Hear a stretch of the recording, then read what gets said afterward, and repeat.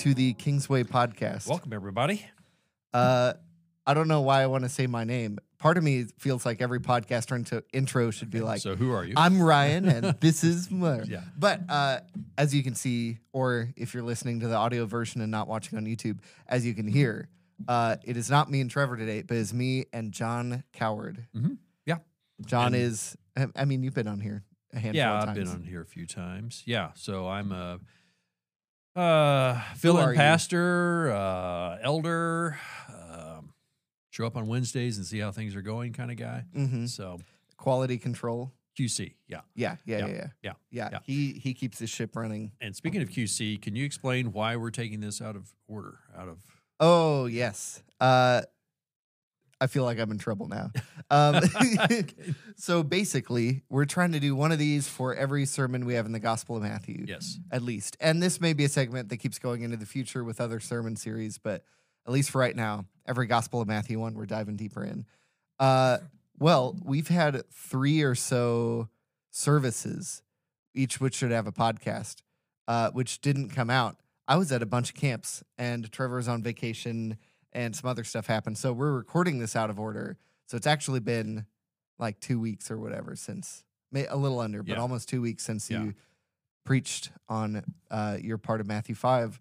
So the last podcast was on Matthew 5, 17 through 20.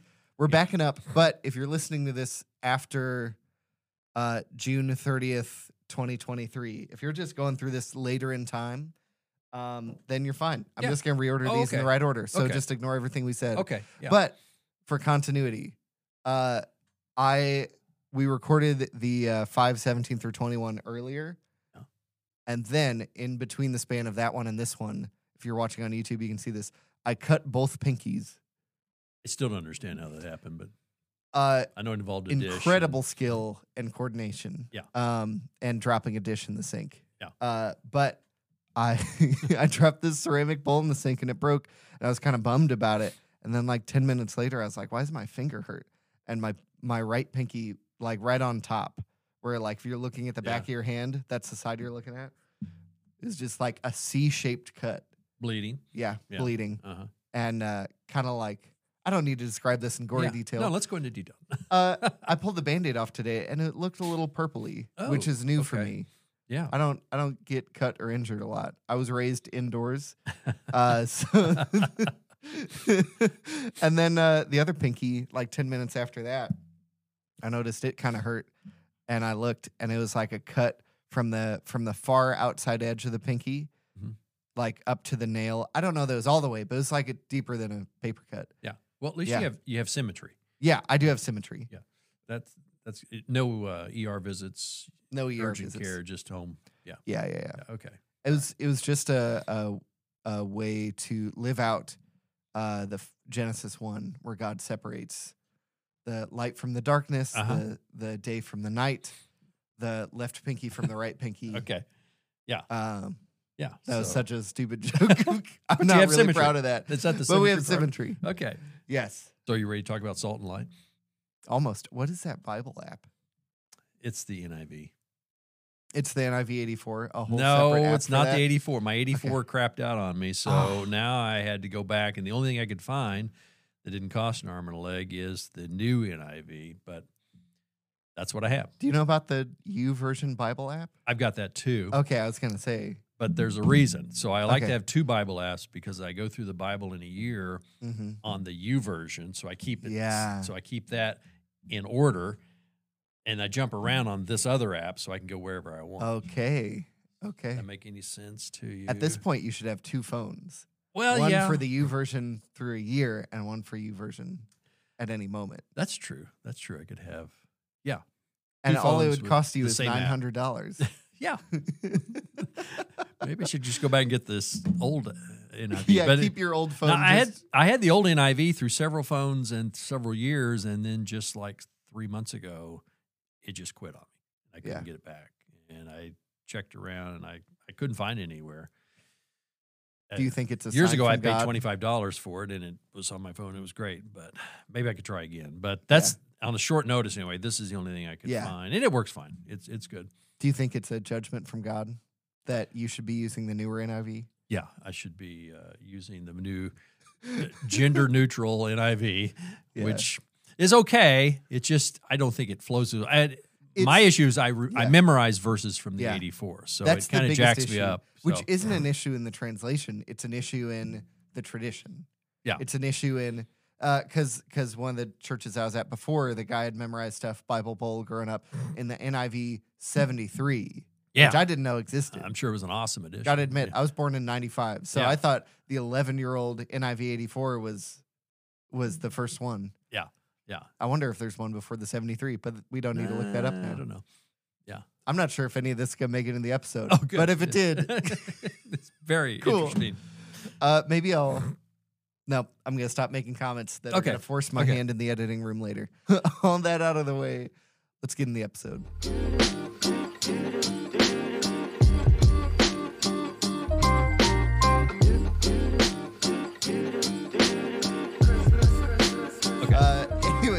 Can we talk about the verses here? Yeah, let's talk about Matthew 5. So, real quick, in your Bible, well, on your phone, but your Bible, what is the heading for this section? What are we talking about? Just 3 words: salt and light. That's all. Salt and light. Salt and light. Okay. Yeah. Okay. So in this episode we're diving deeper into 5:13 through 16. Yeah.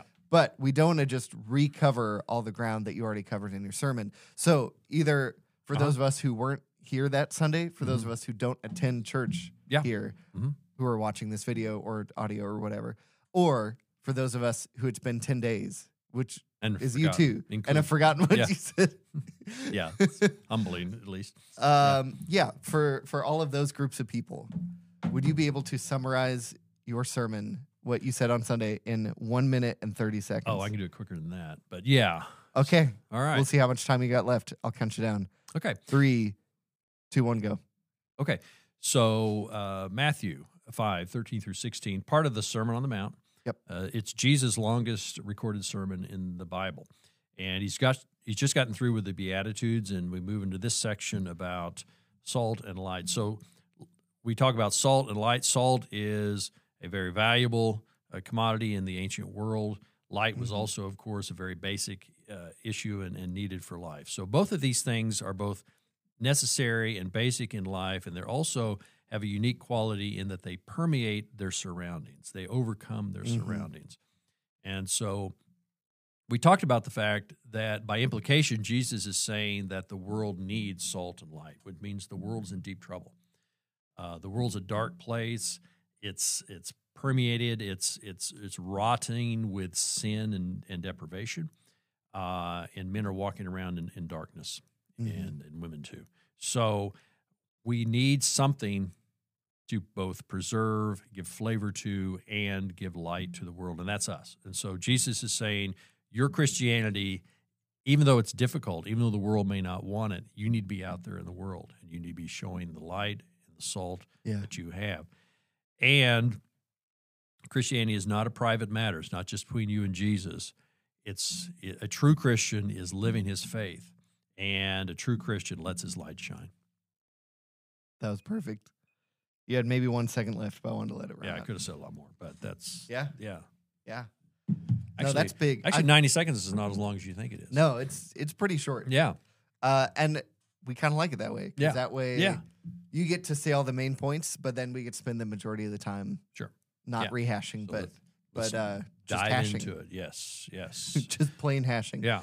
So you talked about salt and light and how they permeate stuff. I'm going to get into the questions written by ChatGPT later. But you talked about light and salt being permeable. Why do you think Jesus didn't go with garlic and Axe body spray for the two things we should be? Well, I haven't thought about that before, so this is totally off the cuff. You haven been to a junior high camp before. Garlic would have been a pretty good one. Yes, actually. Yeah, it would have certainly permeates. I think he wanted to use what his audience was familiar with and handled on an everyday basis. So I don't know how prevalent garlic was. I don't see a whole lot of references in it toward garlic in the Old Testament or New. That might be in the Passion Translation. Yeah. I will say one other thing, that salt and light both have a lot of Old Testament value to them. Yeah. And so, again, thinking about his audience, a Jewish audience, salt and light would have been something that has a lot of biblical truth and gravity to it. So, yeah, I think, and I don't know, but what was the other one? The body Axe body spray. I'm gonna expensive. I'm gonna retract. I used think to it's buy that kind of expensive. stuff for my kids, and I'm like, wow, they're spending a lot of money on this. It's medium expensive. Okay. I'm gonna retract that statement because salt and light sustain and uphold life. Garlic has some good health benefits. Axe body spray is not so much aerosol poison. Yeah. Probably not good for anything. I've been to way too many church camps where, especially my home one, everybody in like all the boys sleep in one giant room. Looks like prison with bunk beds and all that, but one giant room, and there would be at least 10 out of like 50 or 100 boys every camp who would, instead of taking showers, just Axe body spray every day, just cover up the problem. Yeah. Okay. But it didn't cover up the problem. It mixed with the problem. It got worse and made worse. The problem even worse. One could argue. Anyway, that's such a rabbit trail. But let's talk about your church camps. Yeah, let's talk about more about salt and light, which is frankly all we're talking about today. What is the significance of Jesus using the metaphor of salt and light to describe his followers in the world? What's the parallel? Oh, well, salt was supposed to be added to the sacrifices. So you go back to Leviticus 13 or Leviticus chapter 2, verse 13. It says, be sure to use salt with all of your sacrifices. Okay. So I think as far as his audience, he wanted them to understand that, Paul says in Romans 12:1 that you are to present your bodies as a living sacrifice. So you are, in a sense, the salt that is used by God to help preserve the sacrifice, or in this case, really to preserve the world or give the world flavor, make it palatable, make it less rotting, make it less of what it is. And then light, light, God is light. Let there be light. Light represented God. God was that pillar of light, pillar of fire that went before Israel. So there's many metaphors of God being light, light being like God, being a representative of God. So again, as followers of Christ, we are to be his representatives, and to be his representatives we need to be like him. And that, I think, is what he's trying to get accomplished through them. And the Old Testament talked about, God and light as being really synonymous. So I think that's a great analogy that he used that would resonate with that Jewish audience. And I think it's important for us to recognize in our day and age. Let me back up to something that kind of struck me. We just took a high school trip, and we had a GMC Yukon, or Chevy Yukon. Okay. I don't remember what. SUV. Yeah, an SUV. And we had a big old bus people mover kind of thing. Okay. Had a TV in it with a DVD player. So I went to John Flower's house and got a bunch of DVDs. We watched them through the trip. Okay. We watched National Treasure. And you forget, I think Nicolas Cage. Nicolas Cage. Yeah. And a bunch of other people whose names I don't remember. Yeah. Except for the guy who played Boromir, Lord of the Rings, the first one who died by the orcs with the arrows. Name's I've read the something books, Penn. Maybe. Anyway, doesn't matter. So Nicolas Cage in that movie is dealing with a lot of ancient technology, even though ancient for him is like 200, 250 years old, maybe. Okay. So when they're going in a dark cave and somebody drops their flashlight and whatever, he has to pick up a torch off the wall and light it. Okay. And I think when we hear fire today, we limit it to what we use fire for.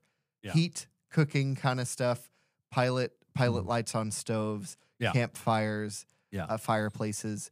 It's more about heat than it is about light. Even at night, we might have a fireplace, but then lamps on or something like that. Jesus definitely lived before electricity, and all his followers in the Bible times lived before electricity. So fire was important for light. Yeah. When you're talking about pillar of fire, pillar of cloud, the cloud by day is only for them to see it. Mm-hmm. The fire by night, I think I always instinctively understand that as destructive Mm-hmm.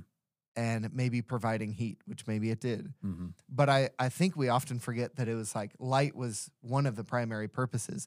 You went to bed when the sun went down because there was no way you would see anything you're doing anyway. Unless you had a fire. Unless you had a fire. Yeah. So maybe you could whittle by the fire. You could braid or so. Yeah. I don't know what people did. Churn butter. You could do something by the fire, but that's it. Yeah. Otherwise, you're going to sleep. There's nothing else to do. Yeah. So, even the fire analogy later in the sermon, they had lamps back then. They did have lamps. You know, had olive oil or some kind of oil. But they in were there. like fire lamps. They weren't like electric. It caused battery. a flame. The flame Yeah, would be, yeah. you know, would give light to the So room. like you're a city on a hill, a light to the. You don't put a basket over a light. Right. Fire. Mhm. Fire light. Mhm. Light fire. Yeah. So their light, no matter what it was, provided heat. It provided heat. Yes. Yeah. That was the only form of light they had. They had the Right. sun, which was hot, and they had fire, which was hot. And so that heat sustains their life Mm-hmm. as well as the light. Mm-hmm. Anyway, they go hand in hand. Yes. They didn't have as much light pollution back then. So I've always wanted to be able, I'd be cool to be able to go back. I'd like to go back in time for several reasons. Yeah. Just to see how people live and just see how it looked day to day.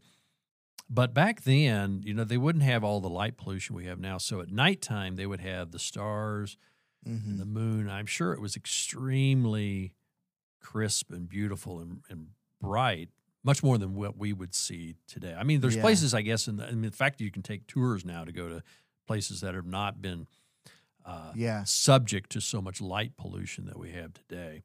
So the far Arctic kind of areas of the world, deserts. So these two analogies sometimes fall a little bit short maybe today because we have too much salt now, and I mentioned that in the sermon. We have too much salt in our food. We have too much salt around us.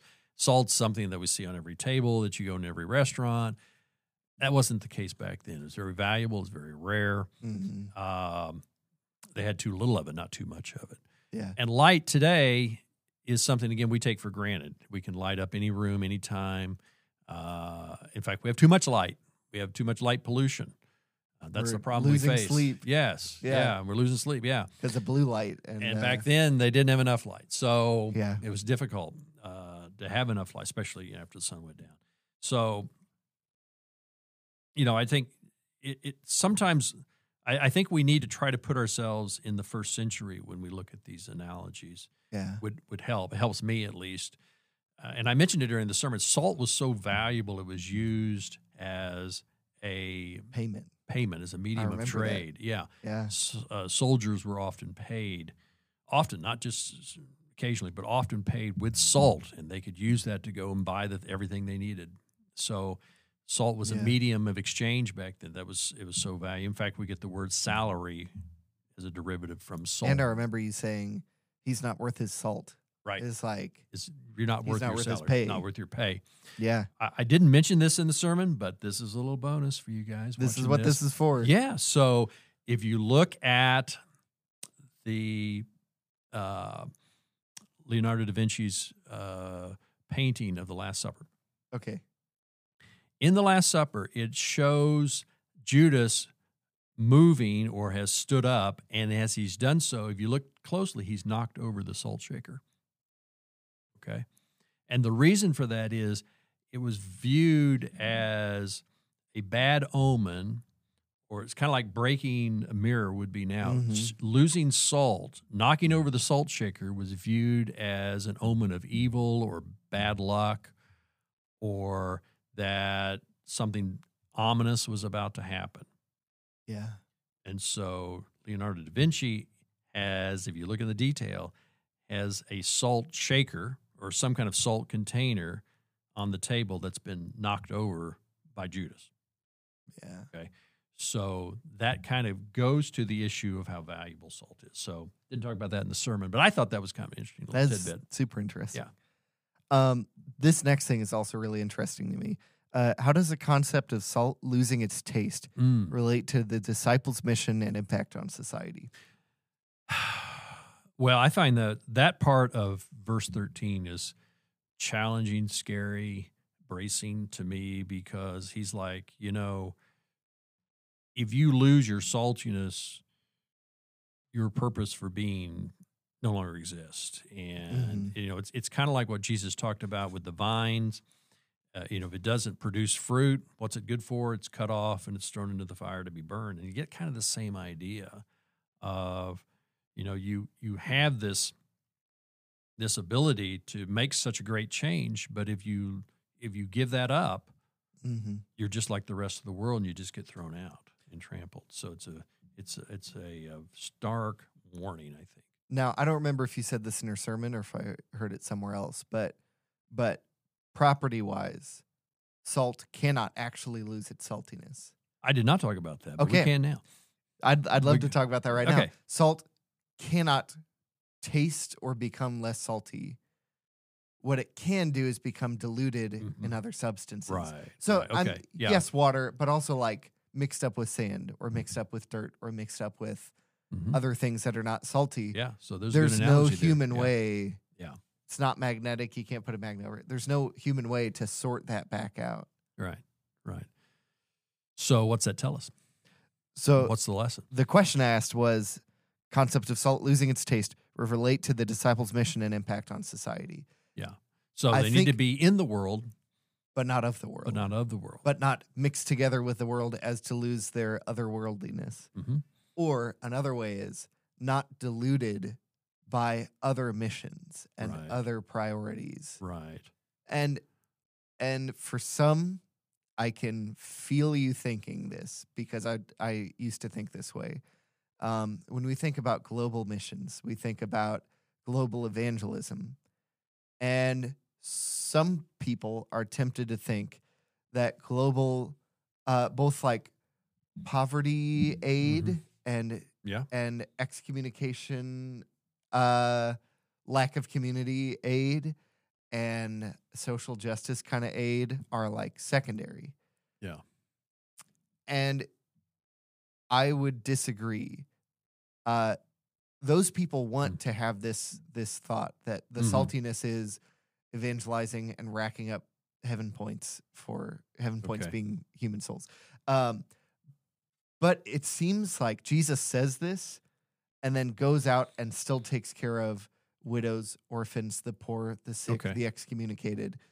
So whatever he means, he doesn't mean only evangelize. Don't waste your time feeding people. He doesn't mean that.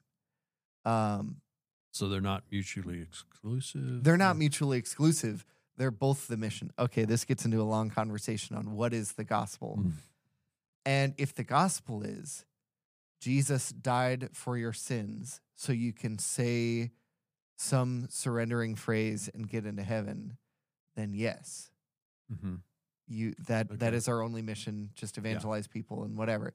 If the gospel is Jesus is king and is coming to reclaim the world, for God so loved the world. Which is one of the big themes in Matthew. We tend to think the world as a group of people. But God so loved the world that he gave his one and only son, that whoever believes in him will not perish but have eternal life. God did not come into the world to condemn the world, but to save the world through him.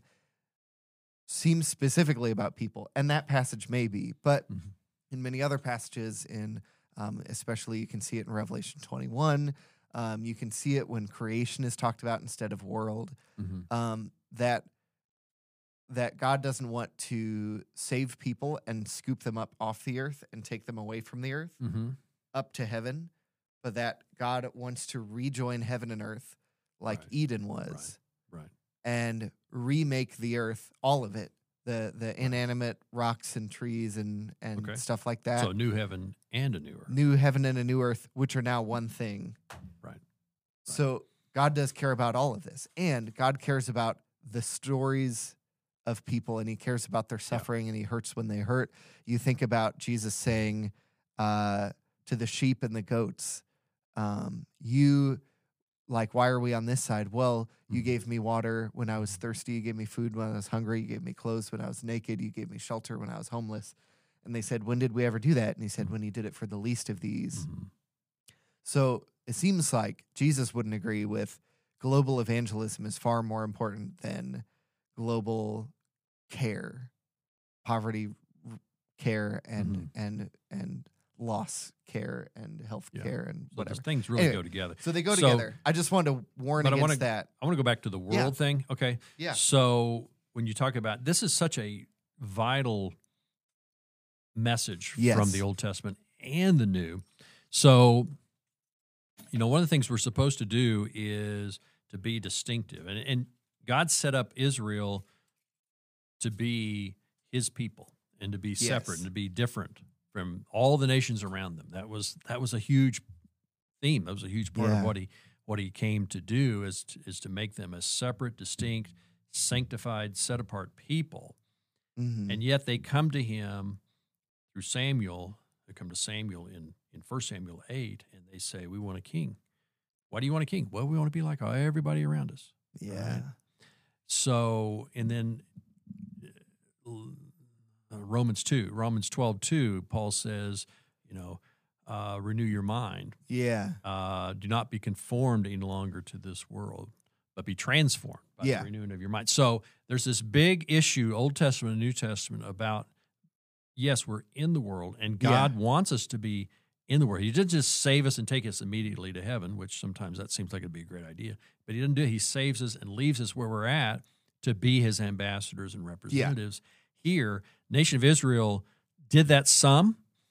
They certainly were distinctive in their diet. They were distinctive in how they worshiped one God, not many gods. Yeah. But yet, at the same time, they were trying to be like all the people around them and how they treated each other and, all this stuff that they did that really failed. And then they started worshiping those other gods. And then they started doing, and they lost their flavor, and God expelled them, and they were exiled for hundreds of years, most of them. Most of them never came back. And so, that's what happened to Israel. They lost their saltiness. They were diluted. And they were thrown out, in a sense, and trampled. Yeah. Here's Jesus now in the Sermon on the Mount. There's been a silent period for over 400 years, and he's trying to bring them back. And he's like, you need to have your saltiness. You need to have your distinctive flavor and your preserving quantities and your qualities. And you need to be a light that shows people, a light to their path, a lamp to their feet. And they need to be that way of guiding people and show them that, there is a better way. Yeah. So I'd say a good summary for people about the salt dilution is not that caring about other things that God cares about that aren't evangelism is going to dilute you. You're not going to be diluted by loving your neighbor as yourself on this earth, even if they never accept Jesus. You're not going to be diluted by caring about them. You will be diluted by, let's tie ancient Israel to us today. Yeah. Power, control, comfort, selfishness. Focusing on yourself. Yeah, I think selfishness and power seem lazy or seem like whatever. Comfort gets a little close to home. Where you're like, of the world. It could be as easy as I love my morning coffee. I didn't have my morning coffee yet today. Oh, and I, as a spiritual practice, did not mention it on camera until this moment. But there are those like comfort foods, comfort things, comfort habits. But then it would be more comfortable for me not to go out of my way and make a conversation with this homeless person. Yeah. That would be uncomfortable. Well, that's you mixing in comfort with your saltiness and enough comfort, enough control, enough power, enough selfishness, and greed and whatever, even with your time. Yeah. That's going to slowly make the potency of your saltiness close to zero. I think there's an inherent kind of inconsistency in verse 13 because Jesus says, he starts that verse by saying something really important, which is you are. Yeah. You are. You are the salt of the earth. Later he says in verse 14, you are the light of the world. So it's not like, if you do these certain things, and I mentioned this in the sermon, if you do A, B, and C, or if you become super spiritual, or if you become a follower of mine, you might be salt. He's saying present tense, you are the salt of the earth. And then he goes on to say, but if you lose your saltiness. So if we are salt, how can we lose our salt? Because that's who we are. Okay? Yeah. That's who we are. How do we not become who we are? Okay? And I think the only way, I think what you said is is right. I think the only way we become not who we are is becoming not who we are, which is becoming part of the world. Yeah. And becoming concerned about what the world concerns about, and less. So stay away from your Bible, stay away from your church, stay away from your small group. Yeah, you do all those things, you're going to lose, at least to some extent, your effectiveness for the gospel, which he says here is your soul. And it's not that those things are magically anything, that going to small group and reading your Bible do make you a Christian, but it is that those things sustain you. They don't make you who you are, but they keep you. They help you hear from the Holy Spirit out of the mouths of other people, right? Who I always think about it like this: stained glass windows. There are darker pieces and lighter pieces, and the darker pieces let through less light, but the lighter pieces let through more light. And everybody is their own stained glass window. Some pieces are totally blacked out.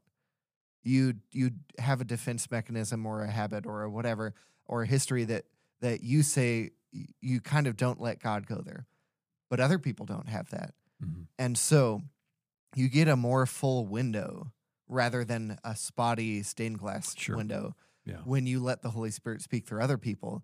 And he will gladly say what he wants to say through somebody else who's more willing about a topic, about an issue, about a person, through somebody else than you. And I think humility comes to the forefront there, because the proud person says, I don't need that. I don't need to read my Bible. I know what's in there.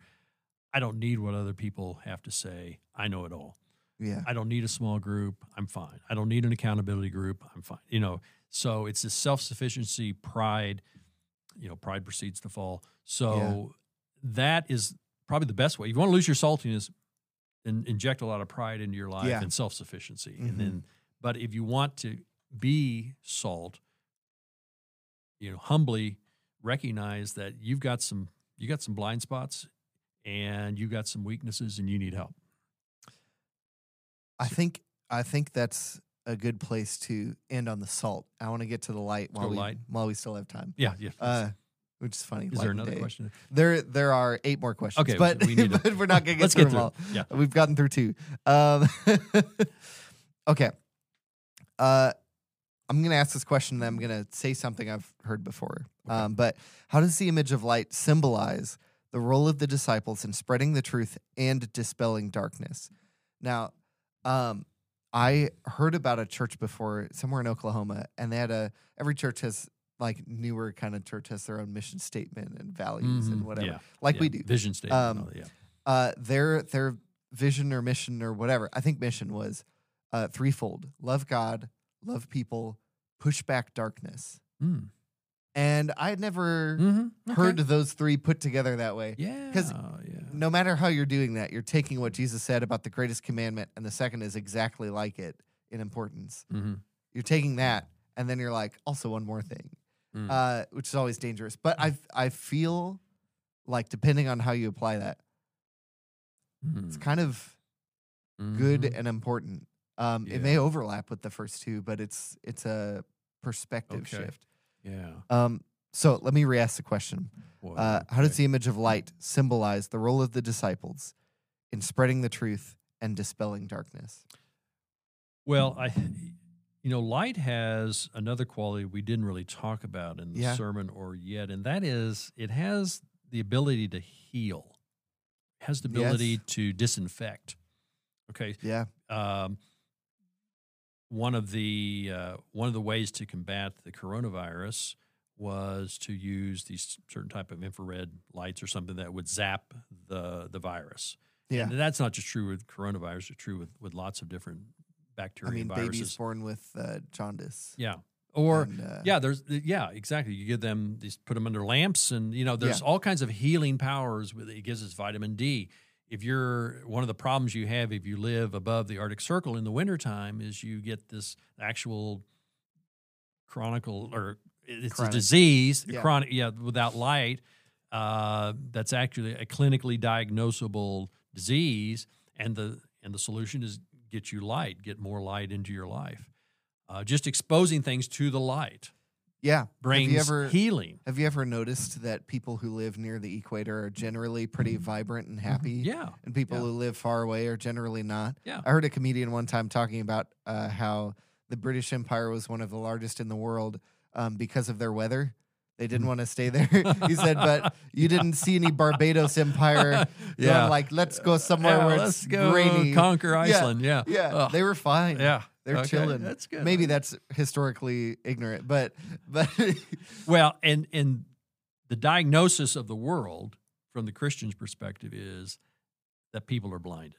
Okay. So Yeah. 2 Corinthians 4:4 says, the God of this age, God in a small g, the God of this age has blinded the minds of unbelievers so that they cannot see the light of the gospel that displays the glory of Christ, who is the image of God.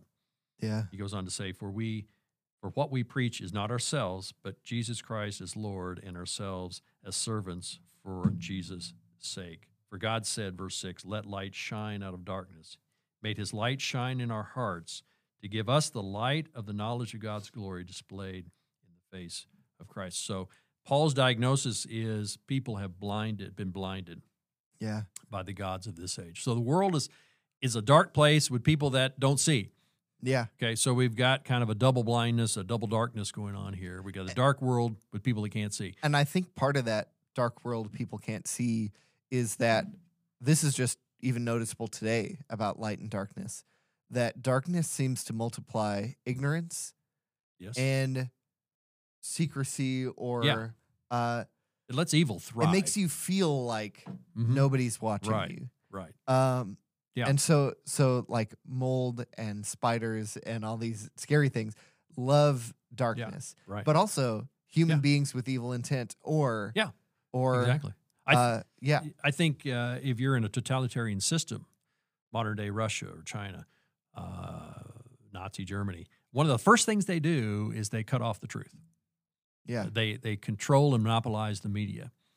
They suppress freedom of thought and expression. That's the first thing they do, and the last thing they do is suppress the truth. In other words, they bring darkness so that the light of truth cannot be shined on something. yeah. And one of the next things they do is instill curfew, Oh yeah, yeah. Okay, you don't light like and curfews darkness. like your parents. I went up to my room, but then I'd stay up and play my Game Boy Yeah, sure. Advance. Yeah. But I shouldn't admit that on camera. But yeah, and then they instill curfew because the truth that could set people free, they want to control that. I've heard so many stories about Russian propaganda to Russians during the Ukraine Oh yeah. conflict war. It all comes from They one they source. want and, people to still be on their side at the end of the day, because if they weren't, that would really hurt them. But both their, I don't know exactly how curfew plays into this conflict. I don't know enough. I should research more. But in a lot of totalitarian controlling kind of states, they also want to instill curfew so that you trying to instill rebellion and secrecy is harder. Yeah. Because Yeah. you're only allowed outside during the day where they can see you. Yeah. Yeah. They can see if you're walking off somewhere you shouldn't be. They can see if, Yeah. So the gospel message is to bring light. And then I think that's what Paul, that's what Peter, that's what all the apostles were tasked to do. Yeah. Is okay, you guys, you got the light of Christ, you got to take it out into a dark world. And Jesus is about to, in a few verses, bring some light. You've been living in the darkness of saying you should not murder. Let me shine the light on that. Yeah. And for those who are victims of anger and victims of exclusion, this light might be healing and warm and nice. For those who have really loved the darkness of how they're following this might burn, like when your mom walks in your room and turns on the lights and you're like, you pull the blankets up and whatever. It might burn and it might hurt, but it'll be good in the end. Certainly. But he's about to turn on that light and say, you've heard it said, do not murder. But I say to you, don't even be angry with a brother in your heart. Yeah. That's the light. That's the like searing, but also warm kind of. And salt also has, going back to salt for a second, it has a medicinal purposes as well. I did a little Google search, and you can use salt. You know, we've always, as kids at least, gargled salt water for sore throats. So it has that healing power. Saline. Yeah. Like celery. Yeah, celery. And, but I've heard you can use it for things like poison ivy and treat things like that. So there's, if you can Google it, I mean, medicinal purposes for salt, it'll come up with a whole list of things that are pretty cool. It also cleans. And so it has a lot of purposes that we don't necessarily. But light also shines and brings healing and reconciliation, and that's what the apostles were charged to do. Okay. Is there another question? I want to. Are we done with that question? Ask 2 more questions because we Okay. got to wrap this thing up pretty soon. Okay. But here we go. How can believers balance the tension between standing out as lights in the world while maintaining humility and avoiding self-righteousness? Wow. You have the answer. That's why I asked you. Okay, read that to me one more time. Let me be a little more visual this time. Okay. How can we balance the tension between standing out as lights in the world Yeah. and maintaining humility and avoiding self-righteousness? Wow. Well, what we said before, I think staying grounded in the Word of God, I think is extremely important, and staying grounded with exposure and true communication with others. I think prayer, having a consistent daily prayer life helps in that regard a whole lot as well, because, you know, the light doesn't just shine outward. The light can shine inward as well. And I think that's what prayer does, is turns that light back and say, John, what about this in your life? What about that? Yeah. So I think it helps ground us in that humility. And you might remember, you might not, there was a story in 2 Kings about how these poor guys with leprosy during the siege of Samaria went out, and they found that the Assyrian army had deserted camp and left all their food and all their gold. And so they went and they started gorging themselves and taking all the food and hiding, and taking all the gold and the clothes and hiding. And they finally woke up and said, you know, this is not good. This is a day of good news. We need to go in and tell everybody in the city what's going on here. That's kind of a reflection, really. We are not coming in as conquerors and coming in as people that have all the answers. We're beggars too. We're lepers too. We're sick people too. We just happen to we know where the answer is and where to get the solution to our problems. So it's not like we're the answer. We're here to point to the answer. Yeah. We're here to reveal the answer, but we're not. And so I think if you remember who we are as fellow sinners who by only the grace of God have been saved by God. Yeah.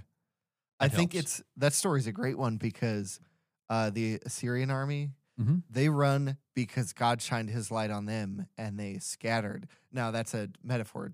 Yeah. Maybe something more specific happened, but he shined his light on them and they scattered. And that light was from his people, like leading away from his people towards the enemy, and they ran. And then the lepers came in there. And then what you're talking about is God's light shined inward then. Mm-hmm. Yeah. In front, they were the people sending the light, sort of. It was going for their benefit. Yeah. But then the light turned on them and it exposed, hey, this is not good. Right. This is not right. Yeah.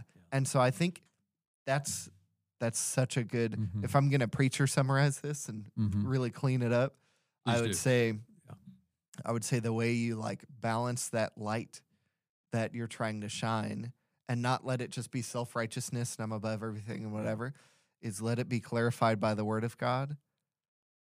Let it be supported and challenged by the people of God. Right.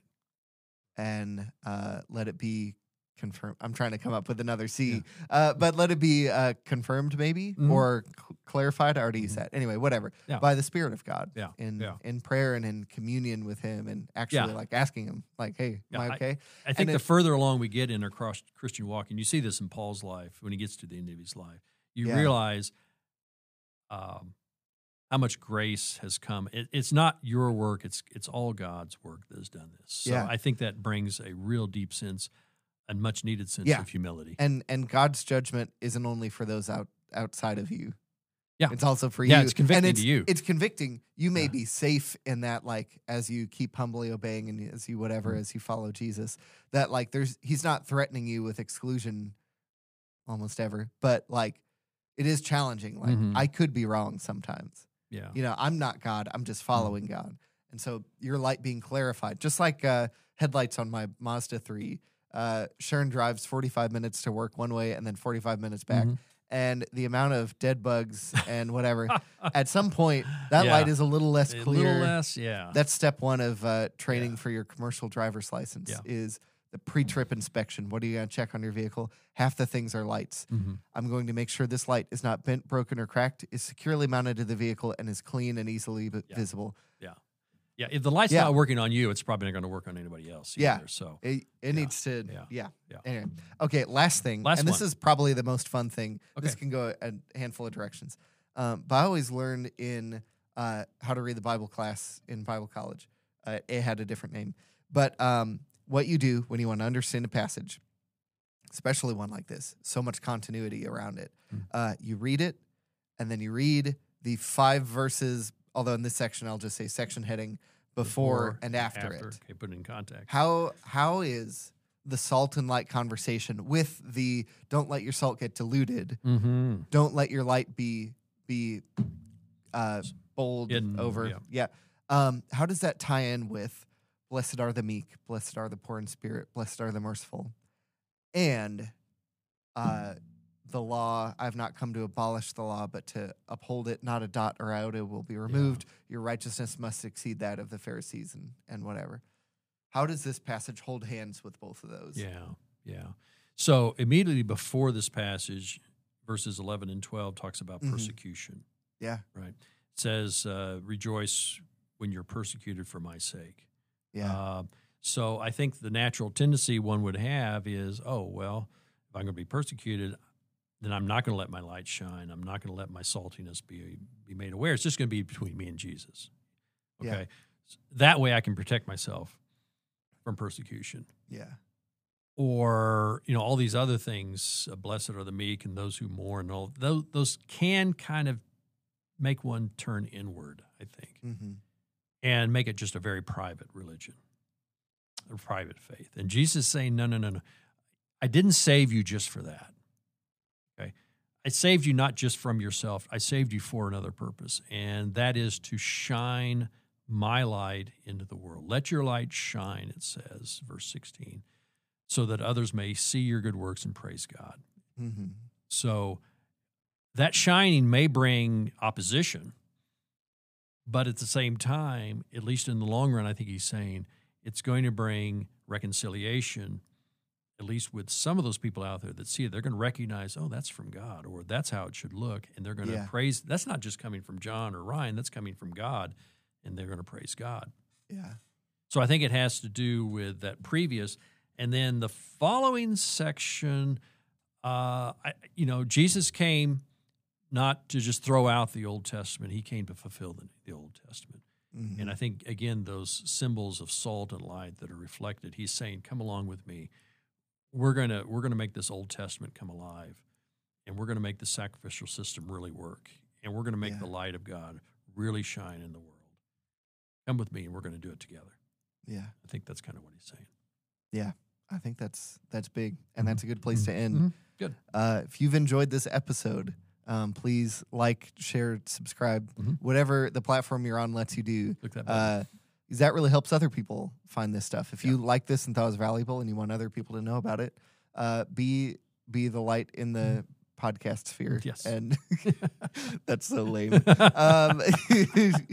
Don't lose your saltiness as a podcast listener, but share. Okay. Yep. I'm not trying to guilt you into whatever. Anyway, if you liked it, just let other people know about it. That helps our, I'm debating on if I should make this a common phrase. Like, share, subscribe. That helps our robot overlords know who to pass this along to. There's some truth in that for sure. It's a little truth in that.